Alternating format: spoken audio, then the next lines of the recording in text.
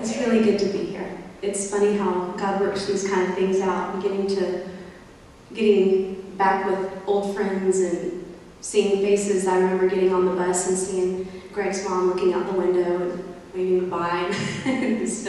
it's really neat how God works that out. But you know, the Bible says that that He has provided everything we need for life and godliness. And it's just not just some things, as my life often reflects, is that I think that maybe just there's certain things that I think I could maybe do better. And I fail at that miserably every time. And but you know, I've had a lot of good in my life, a lot of bad in my life, a lot of ugly in my life. Made good decisions, bad decisions, but God has blessed me, and I am standing here having a husband of almost 15 years and 4 beautiful, healthy children, 3 of which are saved. The 3-year-old needs to get saved. She needs the Lord. God has blessed me despite of myself, And that's grace. That's grace. Everything that He's given me that I don't deserve. And His mercy, He is sparing me all that I really do deserve. And for that, I am so grateful. And that's something that we all can be grateful for. I came to know Jesus when I was 6 years old. I asked Him into my heart. And ever since then, He's proved to be faithful, even when I'm not. So I hope that this song can speak to you wherever you are, and know that Jesus loves you, has provided a way.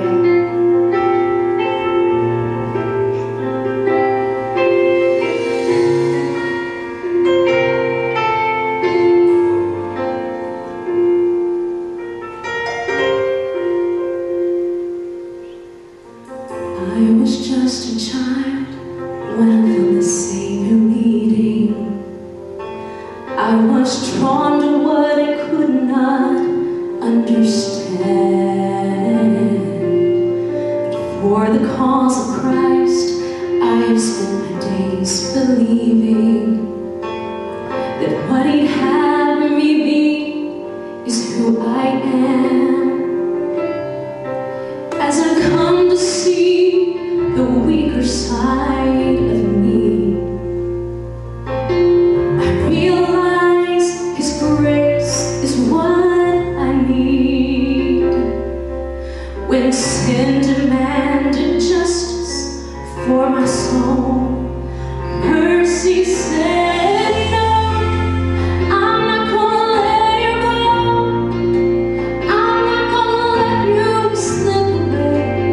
You don't have to be afraid. Mercy said no. Sin will never take control. Life and death stood face to face. Darkness trying to steal my heart away.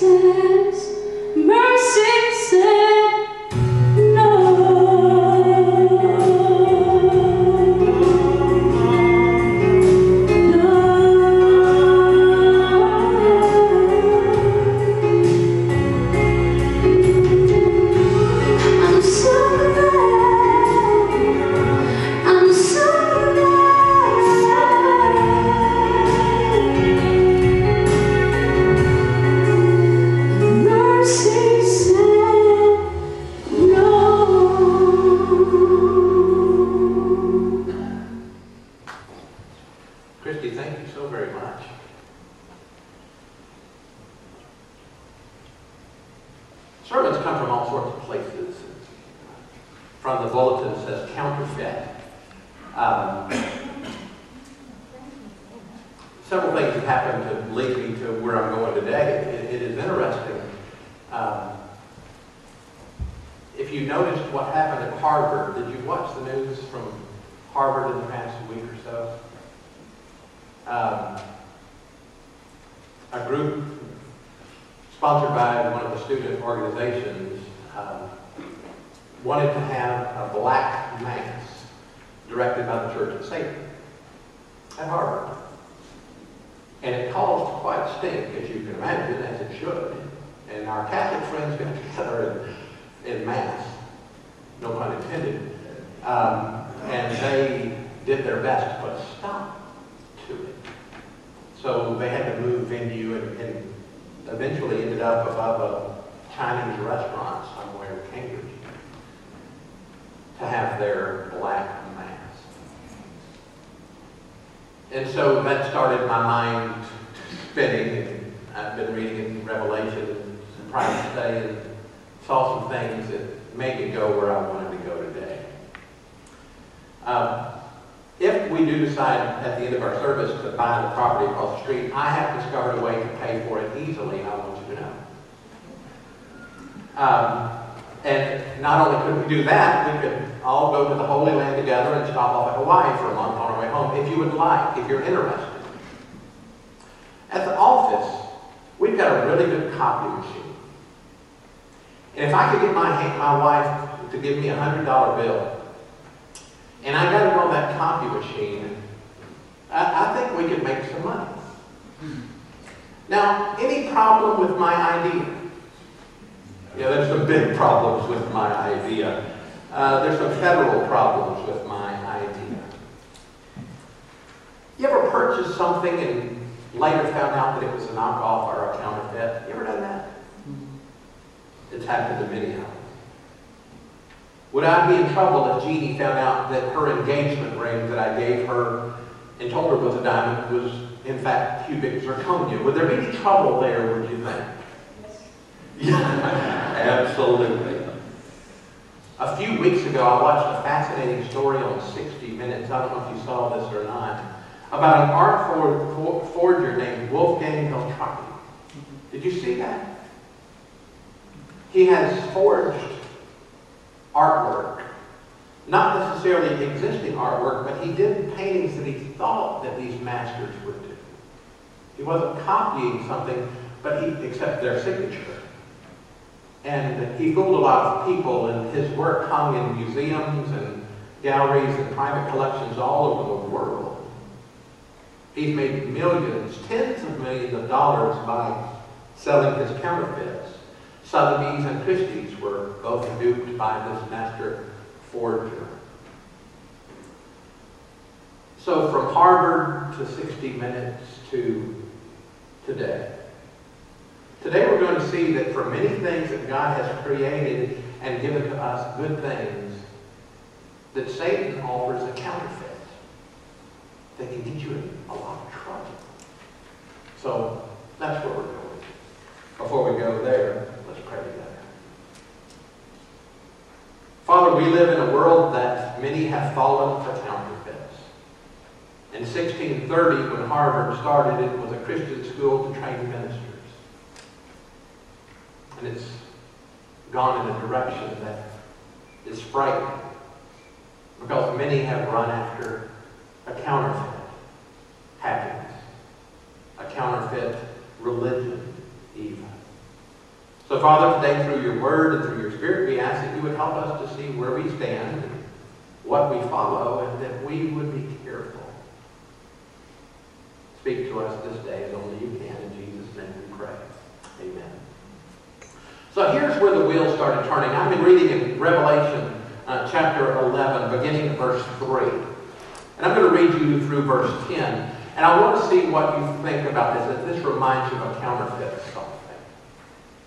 And I will grant my two witnesses authority to prophesy for 1,260 days wearing sackcloth. These are the two olive trees and the two lampstands that shall stand before the Lord of the earth. And if anyone wants to harm them, Fire pours from their mouth and consumes their foes, and anyone who wants to harm them must be killed in this manner. They have authority to shut the sky so that no rain may fall during the days of their prophesying, and they have authority over the waters to turn them into blood and to strike the earth with every kind of plague as often as they desire. When they have finished their testimony, the beast that comes up from the bottomless pit will make war with them, on them, will conquer them, and will kill them. And their dead bodies will lie in the street of the great city that is prophetically called Sodom and Egypt, where also their Lord was crucified. For 3.5 days, members of the peoples and tribes and languages and nations will gaze at their dead bodies and refuse to let them be placed in a tomb. And the inhabitants of the earth will gloat over them and celebrate and exchange presents, because these two prophets had been a torment to the inhabitants of the earth. These events take place during the 7-year period that you know as the Great Tribulation. I personally believe the church or Christian people will be spared this time on earth, will be gone by rapture.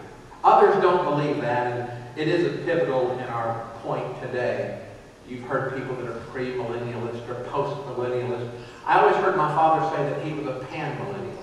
It all just pan out. So it really doesn't matter to our story today. So during this 7-year period, Scripture teaches that lots of people will turn to Christ.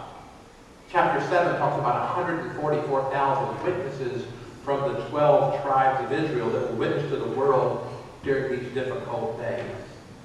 And so these two witnesses in chapter 11 are God's special messengers to invite the lost, those left behind, if you will, to a right relationship with God. The world is very evil, and even in this final stage of judgment, it's amazing to me that God is offering salvation to so many that missed the boat, but He still is offering His love. What I want to look at is found in verse 10 and see what this did to you as you're thinking about counterfeits. And the inhabitants of the earth will gloat over them and celebrate and exchange presents, because these two prophets have been a torment to the inhabitants of the earth. Does that remind you of anything? A counterfeit to anything that we do? Looks like a counterfeit Christmas, doesn't it? Isn't that odd? That the world will celebrate with a counterfeit Christmas, not at the birth, but at the murder of God's witnesses. So that's when my head started connecting all of these dots. Later on, if you read further in Revelation, in chapter 13, we're not going to do that today, but you see a counterfeit resurrection. You see counterfeit miracles and signs. These events are yet to come, but we were warned long, long ago. 2 Thessalonians chapter 2 sheds light on this. Dear brothers and sisters, let us clarify some things about the coming of our Lord Jesus Christ and how we'll be gathered to meet Him. Don't be so easily shaken or alarmed by those who say that the day of the Lord has already begun. Don't believe them, even if they claim to have had spiritual vision, a revelation, or a letter supposedly from us. Don't be fooled by what they say, for that day will not come until there's a great rebellion against God, and the man of lawlessness is revealed, the one who brings destruction. He'll exalt himself and defy everything that people call God and every object of worship. He'll even sit in the temple of God, claiming that He Himself is God. Don't you remember that I told you about all this when I was with you? And you know what I was holding Him back, for He can be revealed only when His time comes. For this lawlessness is already at work secretly, and it will remain secret until the one who is holding it back steps out of the way. Then the man of lawlessness will be revealed, but the Lord Jesus will kill him with the breath of His mouth, and destroy him by the splendor of His coming. The men will come and do the work of Satan, and look at the word, with counterfeit signs and miracles. He'll use every kind of deception to pull those on their way to destruction, because they refuse to love and accept the truth that was Satan. It is happening all the time for just about everything God offers. Satan offers a cheap and a dangerous copy. I want you to think of some examples that you've noticed either in Scripture or in your lifetime, and tell me in the days and weeks to follow as I add some notes to this. But I've chosen a few that I've just noticed. In John chapter 10, verse 10, we are told that the thief comes only to steal and to kill and to destroy. That's his job. And Jesus said he came that we can have life and have it abundantly.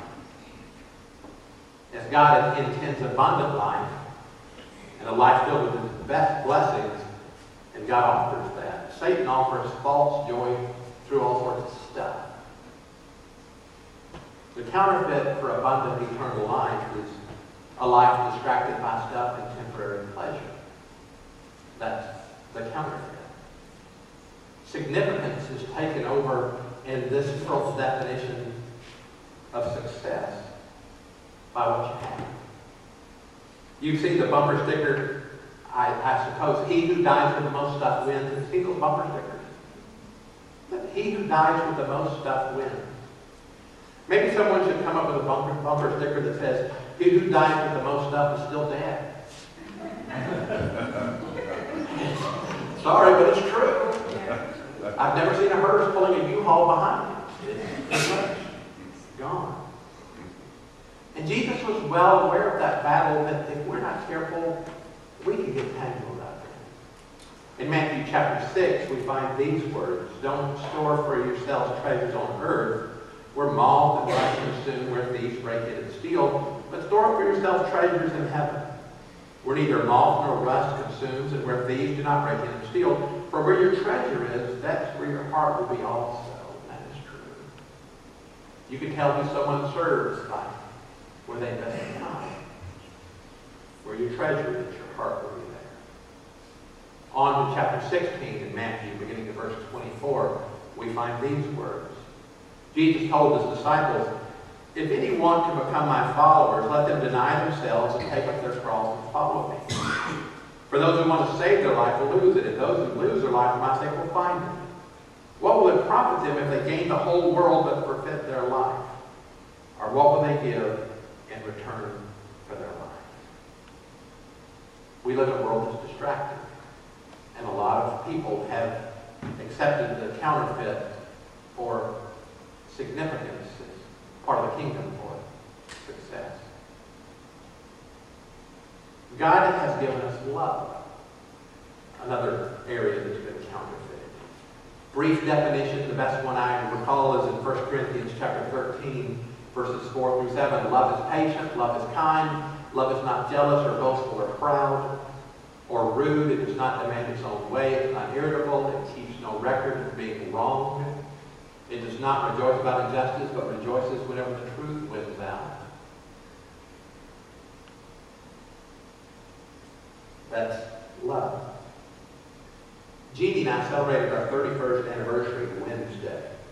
I took her to Prairie Beach. I thought that was a nice place to go. But I made up for it yesterday. I took her to a nice dinner at the Varsity. And so I thought that was good. But what I have tried to do, and what I have learned in 31 years, I have tried to love her as God defines love.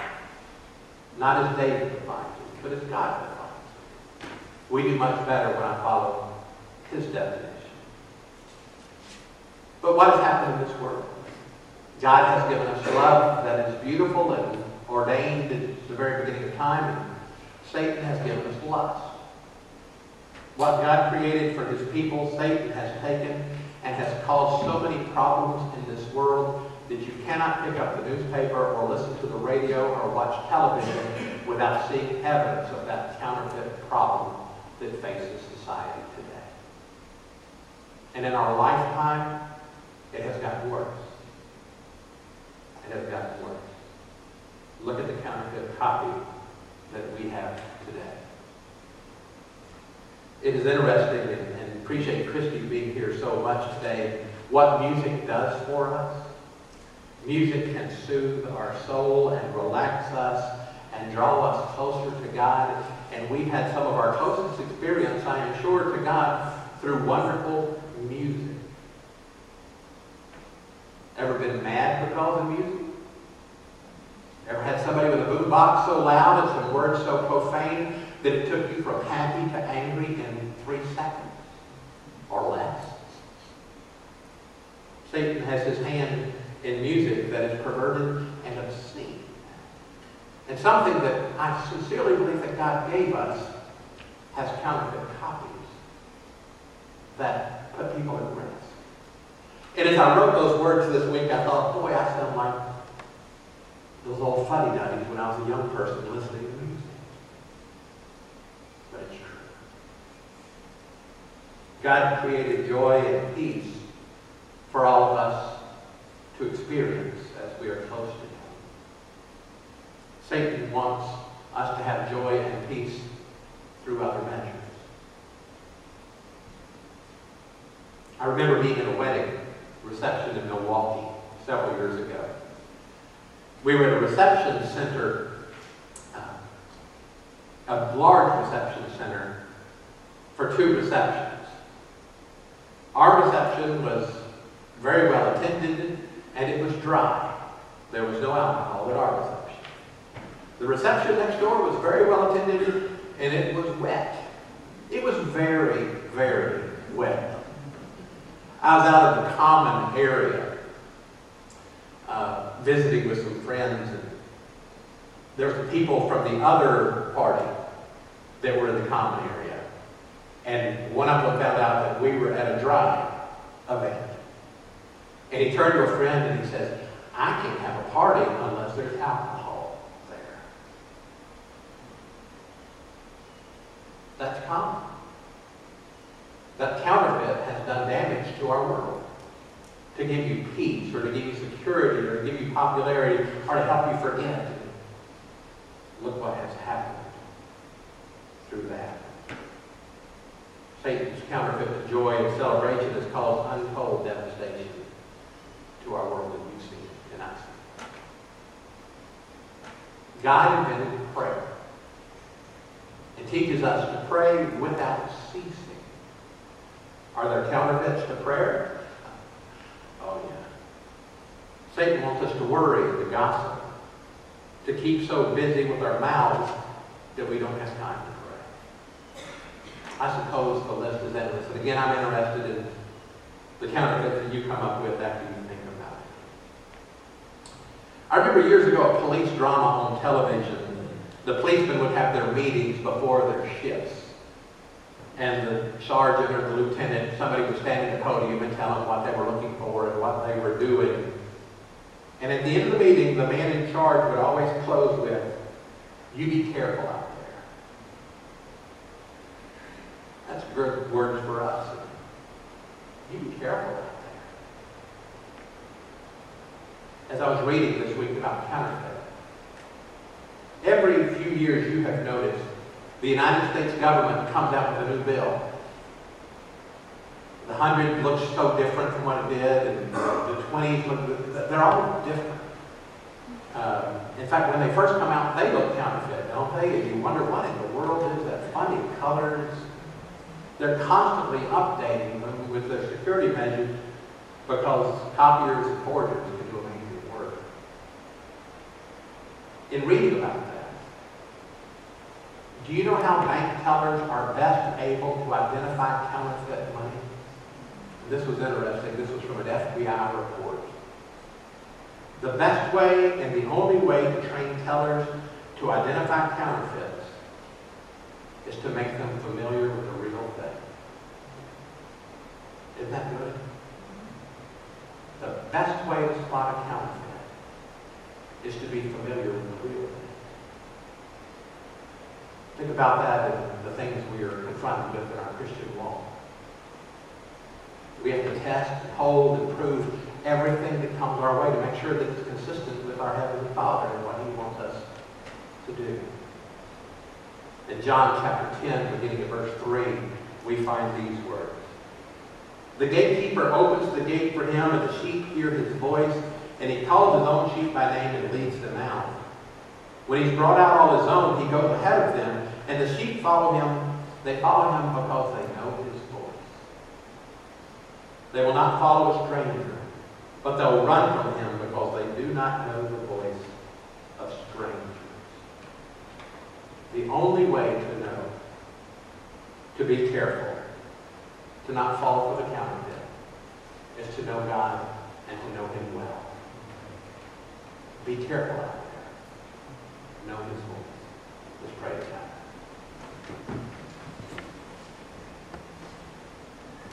Father, forgive us for the times when we have not listened to the right voice. Oh, how we get in trouble then. We ask that you would help us in this world that needs help because it's so filled with counterfeit messages and partial truth. Father, we pray for what has happened in Harvard. And instead of shaking our heads, we pray for revival. Father, we pray that for our lives, for our church, for our town, our state, our country, our world. That people would know the truth, that they would find freedom that comes from that. So, Father, help us to know your voice. Help us to follow you. And, Father, help us to point folks in the right direction. That's our job. You help us and give us strength to do that, to tell the truth. In Jesus' name we pray. Amen. We're going to have our time of invitation. We're not going to sing today, but we will stand. And we're going to ask Christy if she'll come lead us in a time when we can make the decisions that Christ wants us to make. Let's respond. Christy.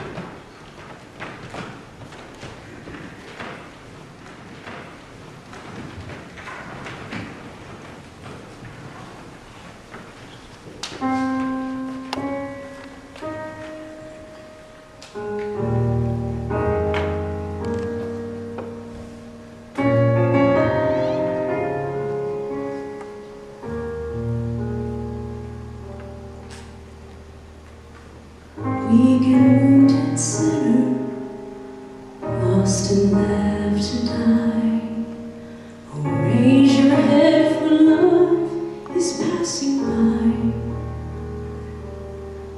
Come to Jesus, come to Jesus, come to Jesus and live.